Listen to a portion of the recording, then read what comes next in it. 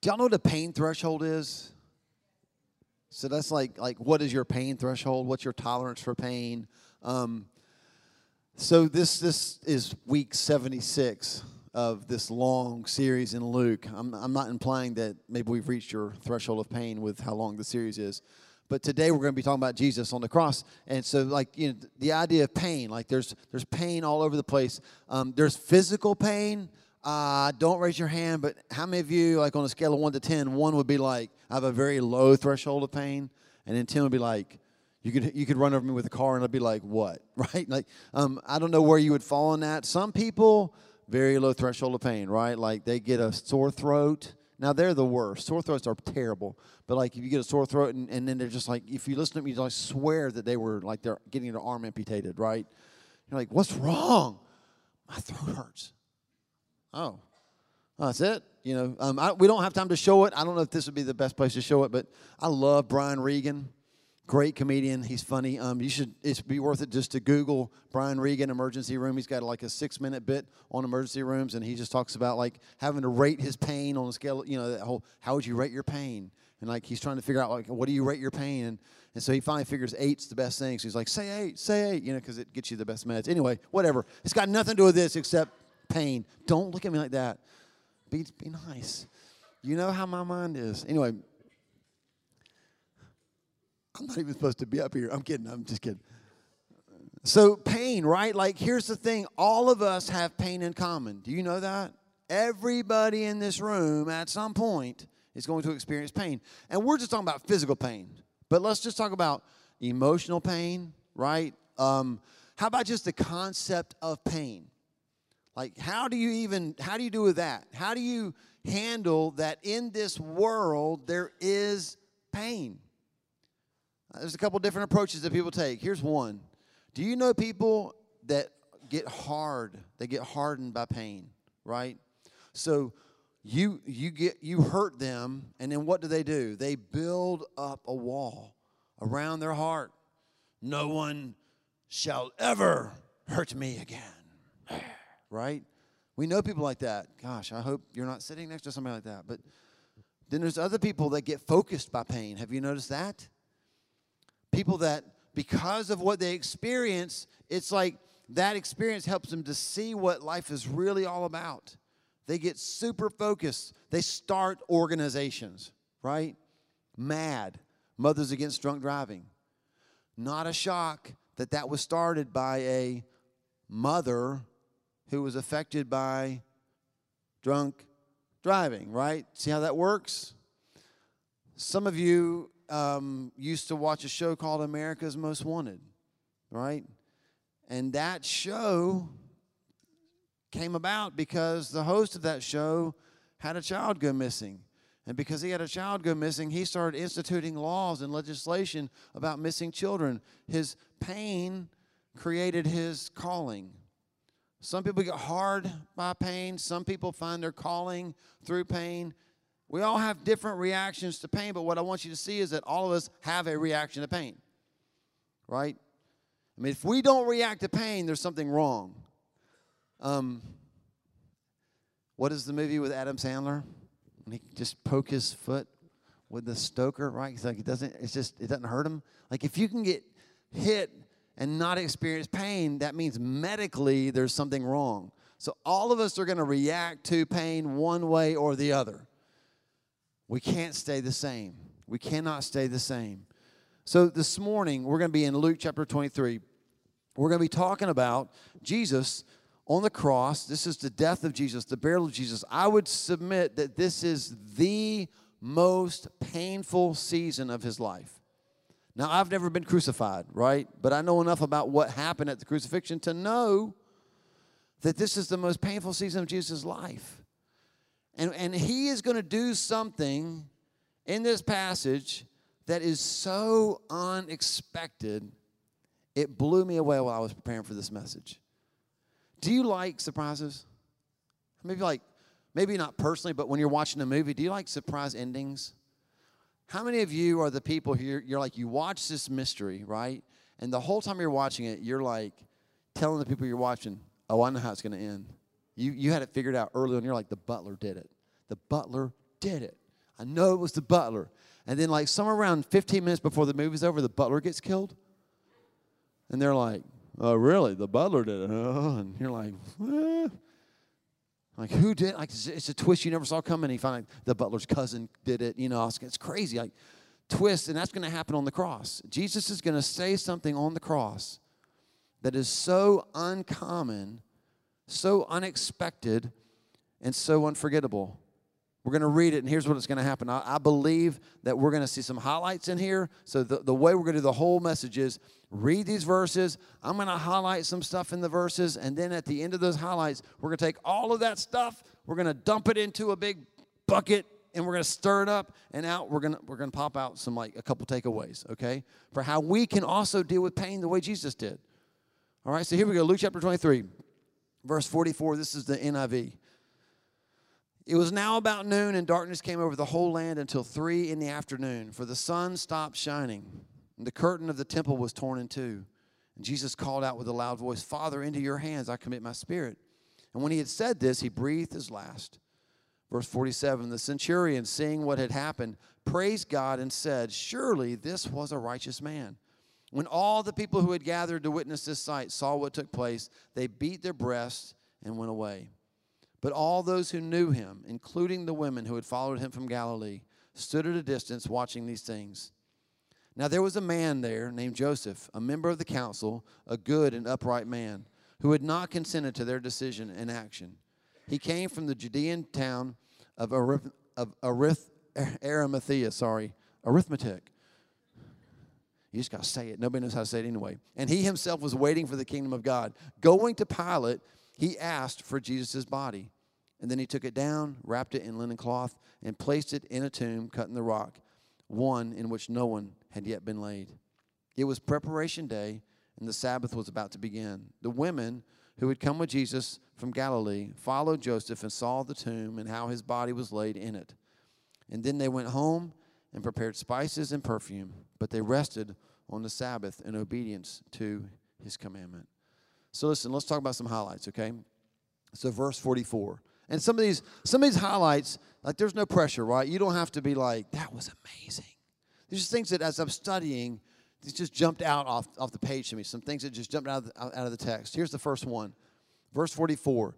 It says that there were 3 hours of darkness. And if you go back to Exodus 10, I mean, if you're reading through the Bible with us this year, we've already read this part. The Exodus, when they left Egypt and they were delivered out.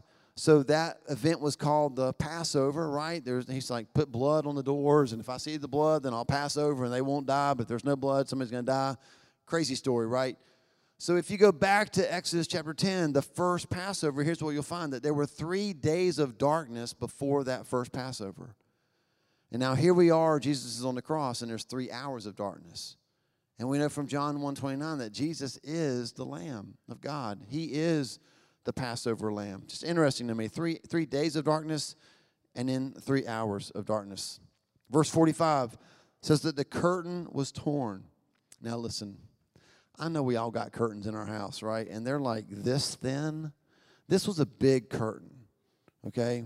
Big curtain, and it was torn. And we know not from Luke, but we know from Matthew that it was torn from top to bottom. I just want to point that out to you. That's really important because it was torn in such a way that the only way it could have been torn would have been if God had pulled it apart, right? It was torn from bottom to top. Well, if it had been torn from the bottom to the top, then people could have always said, well, man did that, right? But it was done in such a way that it was God. And God, he's the one that tore that veil that said, look, now everybody has access to my presence because of what Jesus did on the cross.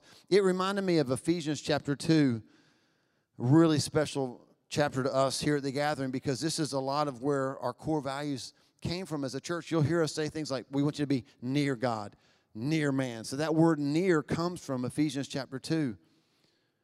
Jesus is described here in verse 14. It says, for he himself is our peace, who has made the 2 groups one and has destroyed the barrier, the dividing wall of hostility. Now, that's a different wall, right? So there's a veil in the Holy of Holies in the temple, and it gets torn in two from top to bottom. But there's also a wall, a real wall that divided Gentiles from Jews. And we can't relate to that today, right? So we would just say, like, there's a wall that divides Tar Heels from Blue Devils, right? Like, we can relate to that. Panthers from Cowboys, right? Like, there's a wall. And what I want you to see is we're so good at building walls. And God is a wall-destroying God. He's a barrier-busting God, right? So, like, we talk about people that, how do you respond to pain? Well, I build a wall. And Jesus is like, bam, there's your wall, right? Like, I'm coming through. I want to get people together, and we're so good about trying to keep people apart. And you just need to know that when that curtain was torn from top to bottom, it was God saying, everybody say everybody? Everybody can step in. Everybody's got access. This isn't some secret club anymore. All of us can step through because that curtain was torn top to bottom. Verse 46, Jesus called out with a loud voice, Father, into your hands I commit my spirit. When he said this, he breathed his last. That's one of 7 sayings that Jesus spoke on the cross. And actually, it's the last one. We see it here in Luke. There's others that are recorded in the other Gospels as well. But there were 7 specific things that Jesus said on the cross, and this was the last one. I just want you to kind of make a note there, keep it highlighted, whatever. We're going to come back to that one. Verses 47 through 49. Here's what we find in these 3 verses. We find different responses to what was happening on the cross. And what I want you to see is a lot of us can come to the cross. And we all have different backgrounds, right? I mean, if you looked at the person next to you, they don't look like you. Thank the Lord, right? We all have different backgrounds. We all come to the same cross, and we all have different responses. But I want you to hear me say this. You will have a response at the cross. It's impossible to come to the cross and stay the same. Like, it's impossible for you to come to church today and stay the same. You will leave here different. You'll either be closer to the Lord or you'll be further from the Lord. You cannot stay in the middle. There's no neutral. Everybody say, no neutral. There's no neutral in the kingdom of God, right? And so here at the cross, Jesus breathes his last, and we find the centurion, and he's been a part of killing Jesus, and he says, holy cow, I picked the wrong side, right? This was the Son of God. And then we've got people who just had gathered to witness and look what was going on. These are the people that we saw in the painting last week that were just there checking it out. These are Southern drivers, right? Who check out the traffic accident while they're going by. They slow everything down. I just want to see what's happening. Oh, is that a foot? What is that over there? Is that that was just a deer. Weird.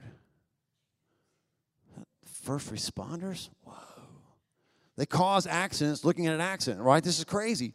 That's what these people were. They were spectators at the cross. But even as spectators, what did they do? They started beating their chest, which basically was like, what have we done? And then we have the women. Those who knew him, including the women who had followed him from Galilee, stood at a distance watching these things. All of them had different responses, but you've got to see that there was a response. And then verses 50 through 56 just talks about the burial of Jesus. And here's what I want you to see. I just want you to take note of the care that was given to the burial of Jesus. Like, there was precision about taking care of the body. There was preparation about where that body would go, the tomb. It was all very, very intentional. Here's a couple ways we know. Joseph says that Joseph was a member of the council. He was a member of the high council. Some of us in this room, we're never going to run for office. Is that fair to say? Because we'll never get voted for, right? Like, if I was running for mayor, can I be honest? I'm not winning. People are like, dude can barely take care of himself. Don't know if he's going to run the city, right? I'm not voting for Paul. Some people just don't get voted in because like, it's just a level like I'm not sure if I can see you in that place, right? But people that are, especially Joseph, he's in that place because people are like, he's got it together. We can trust him. He's a good part of society. We're going to put him in a place. He's on the high council. What I want you to see is that this is Joseph. He's not like some loser from Loserville. He's like a guy on the council going to ask for the body. He has the respect of people. And he went and asked for the body. It says that they took the body down and they wrapped it with linen. They put it in a brand new tomb. What I want you to see is that they didn't pull the body off the tomb. That's what we would do. Holding the body going, who was supposed to bring the linen? Oh, man. We don't have the linen? Not like they were ready for the body. Do you know that some scholars believe this? Some scholars believe that Joseph and those that were helping him were actually already in the tomb, and from the tomb had laid out the linen, were watching the crucifixion and waiting for Jesus to die so that he could go ask for the body and then pull him off and put him right into that tomb. They were ready, is all I'm trying to say. You're like, why didn't you say that the first time, right? They were ready. They were ready. They were prepared. This was intentional. The women, it says the women followed closely to see where the body was placed. They would not have forgotten 3 days later where they followed them to. Why does that matter? Because just like today, people want to discredit the resurrection of Jesus. And we'll talk a lot about that next week. But in this story, what we see is very intentional steps. I've asked for the body. I'm a respected person. I have a new tomb that was just freshly cut. This would be like us building a house and forgetting where it is. Not going to happen. We have women following us to see where the tomb is so that they can make their way back to continue preparing him for burial. What I love here is in an age where women were not valued at all, Luke does a really good job of pointing out that the women were the last ones with Jesus at the cross and the first ones to Jesus in the tomb. One last parallel, and then we'll do some takeaways. After 6 days, God finished the work of creation, right? So back in Genesis, 6 days he created everything. And when he was finished on the 6th day, he rested on what we now call the Sabbath. And here at the cross, Jesus has worked for 6 hours on the new creation. And when he's finished, he rested on the Sabbath in the tomb. I don't know if you know this or not, but you're different if you're in Christ. Some of you were different before Christ. Now you're more different in Christ, right? Like we're new creations. Corinthians says that we are new creations. All the old has passed away. The new has come, right?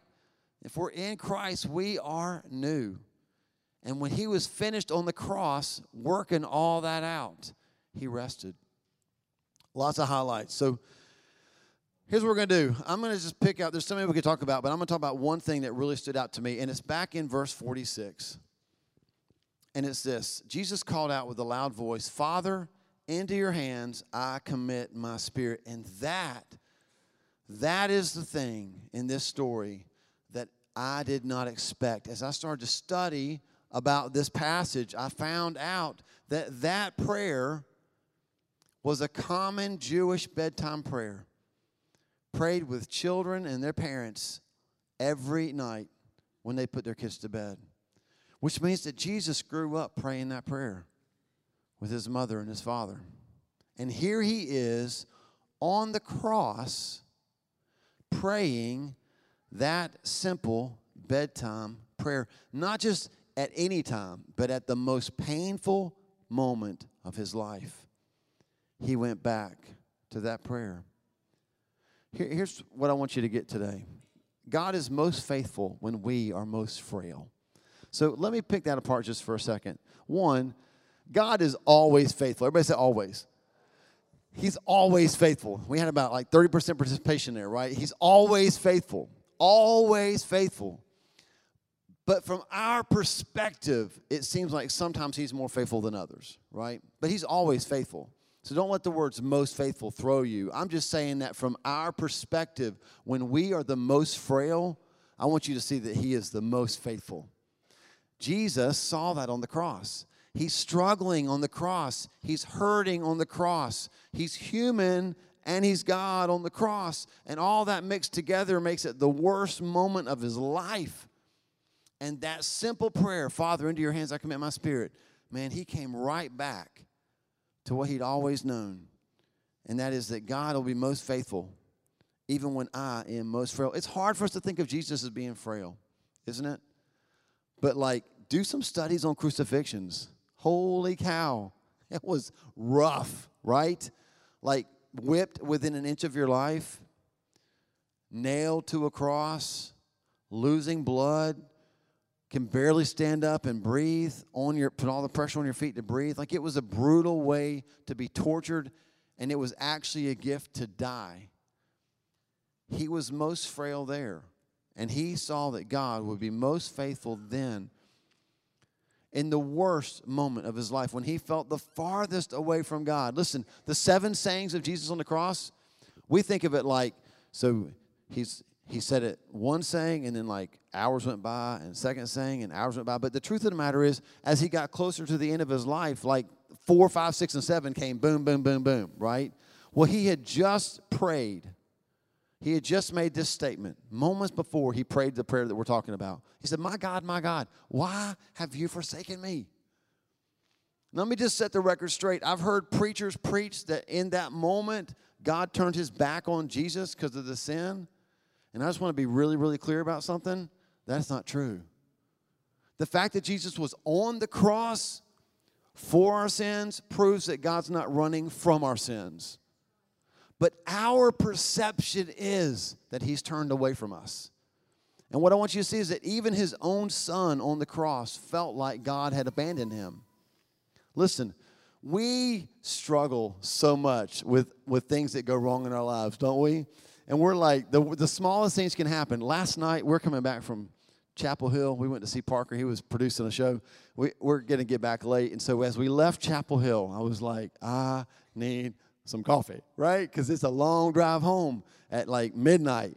So we go to McDonald's. Why did we go to McDonald's, right? Like, I just wanted an iced coffee. It was $2.02. That's all I wanted, iced coffee. And so we order, and we get in line, and we wait, and we wait. And all I know is like 2 cars ahead of us, like it was like watching a clown car in reverse with McDonald's food, right? Like, they just kept handing food out the window, and they were taking it like bags and cups. It was crazy. I was like, how many people are in that car? And they still weren't moving. They would hand it out and stand there. And then, like, they'd come out with more food, and they'd stay there. And it was like, there was a car in between us and them. I was like, this is crazy. I just turned to the window and said, like, I haven't even paid yet. We just left. But in that moment, I wanted to say, my God, why have you forsaken me? You know how much I need coffee right now. I want my family to live and not die, right? My God. Like, maybe you thought you were going to get a raise at work and you didn't get it. And we're like, my God. Why have you, like, I just want you to know this. God understands our pain, but I'm not sure that's a prayer we get to take, right? Because Jesus, like, literally had the world's sin on him and prayed that prayer. My God, where are you, God? And here's what I want you to get. In that moment, most of us, not all, because I know some of y'all are like perfect. Most of us, if we feel like God turned his back on us, we turn our back on God. Well, I ain't going to move until you change. Well, guess what God says? I don't ever change. I didn't change before. I can't change now. There's nothing I can do that'll change me because I don't change. It's you. Like, I think sometimes God looks at the church and says, that's a you problem, right? Like, you think I'm gone, but I'm not gone. And here's what I want. I want us to see that Jesus, in the moment when he felt like his Father turned his back on him, followed that up with the prayer that we just read. Father, into your hands I commit my spirit. You won't find a more beautiful prayer that understands my identity with the Father and my willingness to trust his plan. Jesus said to his dad, I don't know where you are right now, but you know what? In this moment when I don't know what's going on, I'm going to go back to all the nights that I prayed with my mom. Father, into your hands I commit my spirit. We're not praying. We're not preaching about this right now, but can I just encourage some young parents in the house? You think praying at night with your kids doesn't change them? Jesus prayed a bedtime prayer on the cross. That right there. Like tonight you'll be like, we're going to pray Psalm 31:5 over you. Man, keep praying. This is powerful. How was Jesus able to hurt so much and yet trust so much, right? That's the question. So here's 2 takeaways that I think will help us, and then we'll close this thing out. First takeaway, look for faithfulness more than fairness. Listen, all of us want things to be fair. Is that fair to say? Yeah. We all want fairness. But here's the problem. We also want to define fairness. I want it to be fair. Well, what's fair? Whatever is fair for me, right? So if what's fair for me isn't fair for Wendy, then one of us is not going to get what's fair. And so sometimes when we're going through hard things in life, I'm not discounting the fact that we go, God, this isn't fair. He understands that. He allowed his son to say that. But if we focus on what's fair, we'll miss his faithfulness. He's faithful even when he doesn't seem fair. Psalm 51. David has just lost his mind, had an affair with a woman while her husband was fighting in a war, brought her husband back from war so he could try to get her husband to sleep with her so that he would think that her baby was his baby. Is this a soap opera or what, right? And he's like, I'm not going to sleep with my wife while my men are at war. So David had to send him back to war with a special note that he carried back to his commander that said, put him at the front of the line so he'll die. What in the world even? What is crazy, right? And when David repented of that, this is what he wrote. Have mercy on me, O God, according to your unfailing love. According to your great compassion, blot out my transgressions.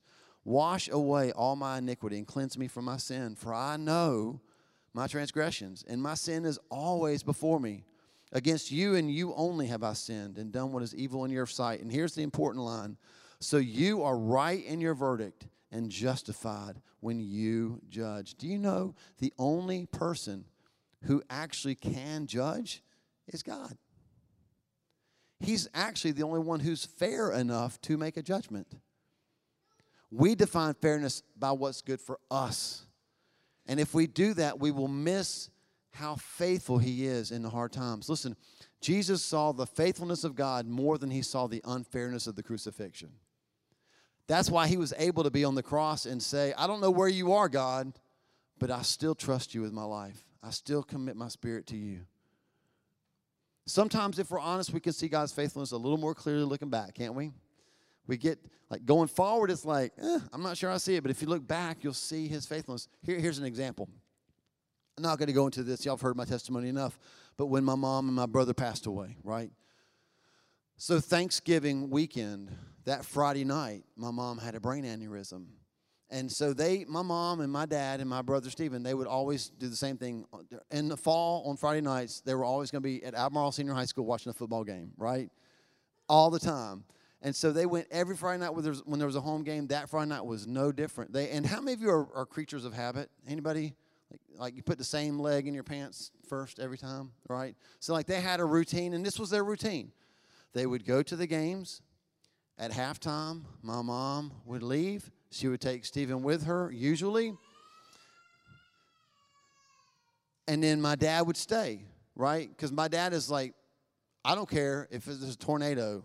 We're staying until it hits 3 zeros on the clock, right? I don't know how many of y'all are into sports that much that you would never leave. Gosh, we sat with my grandparents, my dad's parents, of course. We sat early in our marriage, or were we dating? I can't remember now, but it was a monsoon. And Tennessee was killing whoever they were playing. And Wendy's like, when are we leaving? I was like, they don't leave. They will stay until the game's over or Jesus comes, right? My dad was like that. So listen, every Friday night in the fall, they would go to the game. Halftime, my mom and Stephen would leave. But this Friday night, the Friday after Thanksgiving, 2003, my mom stayed. And that's the night that she turned to my dad and said, I love you and I'm sorry. He had a brain aneurysm. And we never talked to her again. Now, listen, that's tragic. I know. But in the weeks after that, we're sitting around, And that's kind of like one of those, my God, why have you forsaken me moments? And as the family's talking and recounting like the events, somebody suddenly says, wait a second, why didn't Mom go home that night? Well, I'll tell you why. The faithfulness of God. Because if she had gone home that night and taken my brother with her, then he would have been home with basically a dead mother, with no way to call my dad, handicapped, panicking, waiting on somebody to come. The faithfulness of God. I want you to hear this. When Jesus was on the cross, in the worst moment, he could still see God's faithfulness because he wasn't looking for fairness. And we could have won awards that year for like being treated the most unfairly by life. But in that moment, to see the faithfulness of God, say, God, I don't know how. Thank you. Like, as bad as this is, it could have been so much worse if Mom had gone home. Look for his faithfulness more than his fairness. Here's the second takeaway. Look for the Father more than the fix. Instead of looking to God to fix it, Jesus just looked at his Father. And I love that. I love that he started that last prayer with the word Father. It's interesting, when he felt like God turned his back on him, he started the prayer with, my God, right? But when he ends his life, he says, Father, into your hands I commit my spirit. The relationship carried more weight than the circumstance. Man, and that's what God wants from us. He wants being with the Father to matter more to us than having the Father fix things. Some dads are better at fixing stuff. I know that God can fix things. I know that he can, right? So Psalm 34:18 says that he's near to the brokenhearted. He comes close to the brokenhearted. But he doesn't stop there. It also says that he saves those who are broken in spirit. He saves those whose spirits are crushed. So he is a fixer. I'm not saying God can't fix stuff. I'm not a fixer, right? When I try to fix things in our house, we have to pay somebody to fix the fix. That's how that works, right? We just bypass me. I bypass the step, right? Just call somebody right away. But God can fix things. But here's what I want you to know.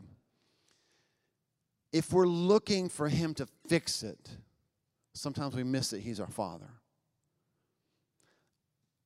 Weird way to learn that truth.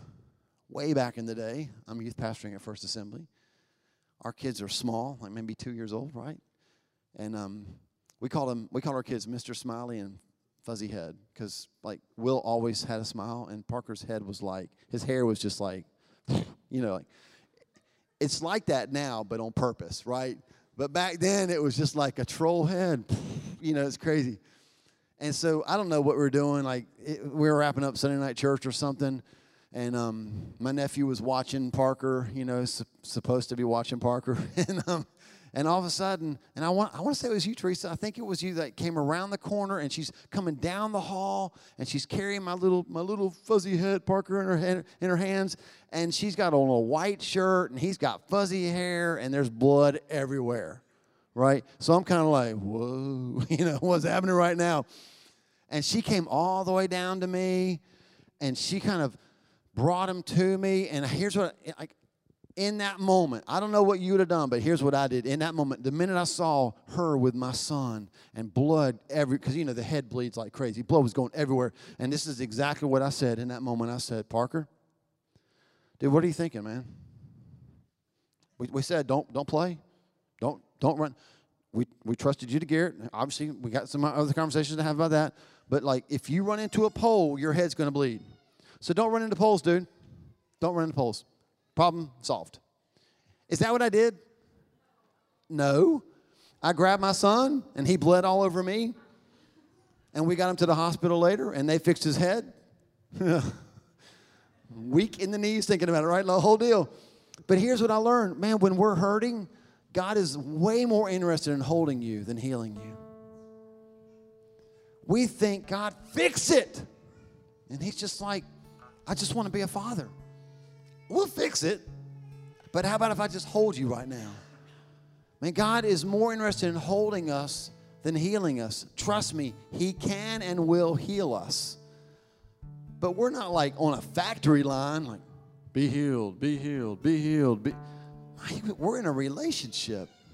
And that's what God wants more than anything. That's what Jesus showed us on the cross, right? Jesus is looking at his dad. And I'm just going to, can I paraphrase the prayer? I know it says, Father, into your hands I commit your spirit. But here's how I hear it. Dad, I don't like what's happening. And it doesn't seem fair. At times I wonder if you're even still with me. But this I know. And I've known it since I was a boy praying with my parents at bedtime. I can trust you even in this. You're faithful. You're my Father, and I'm going to praise you through it all. This morning, what I want us to do is I want us to end singing the song that we sang earlier. I'm going to praise you through it all. Because Jesus did that. That's what he did. I know that he did a lot of powerful things on the cross, but he displayed to all of us in the worst circumstances that God is still a faithful Father, and he wants a relationship with us. As we were praying early this morning, 7:30 prayer, God brought to my mind the verse that says, grace to help us in our time of need, right? We can boldly approach the throne to receive grace in our time of need. Because that curtain got ripped, we can boldly approach the throne. And so I looked it up, and I love the way it says it in the message, okay? Here it is in the message, and then we're going to start to sing that chorus. Why don't you do this? Why don't you just close your eyes and just listen to these words, okay? Just listen to these words and ask yourself this question. Do I trust God with my life? Will I trust him with my life? Even if I'm in a situation that makes no sense, will I trust him with my life? Do I believe he's a faithful Father, even though the circumstance doesn't look that way? And because of what Jesus did on the cross, listen to these words. This is what Hebrews 4:14 and 16 says in the message. Now that we know what we have, Jesus, this great high priest with ready access to God, let's not let it slip through our fingers. We don't have a priest who is out of touch with our reality. He's been through weakness and testing. He's experienced it all but the sin. So let's walk right up to him and get what he is so ready to give. Take the mercy. Accept the help. My prayer this morning is that you would see that when we are the most frail, he is the most faithful.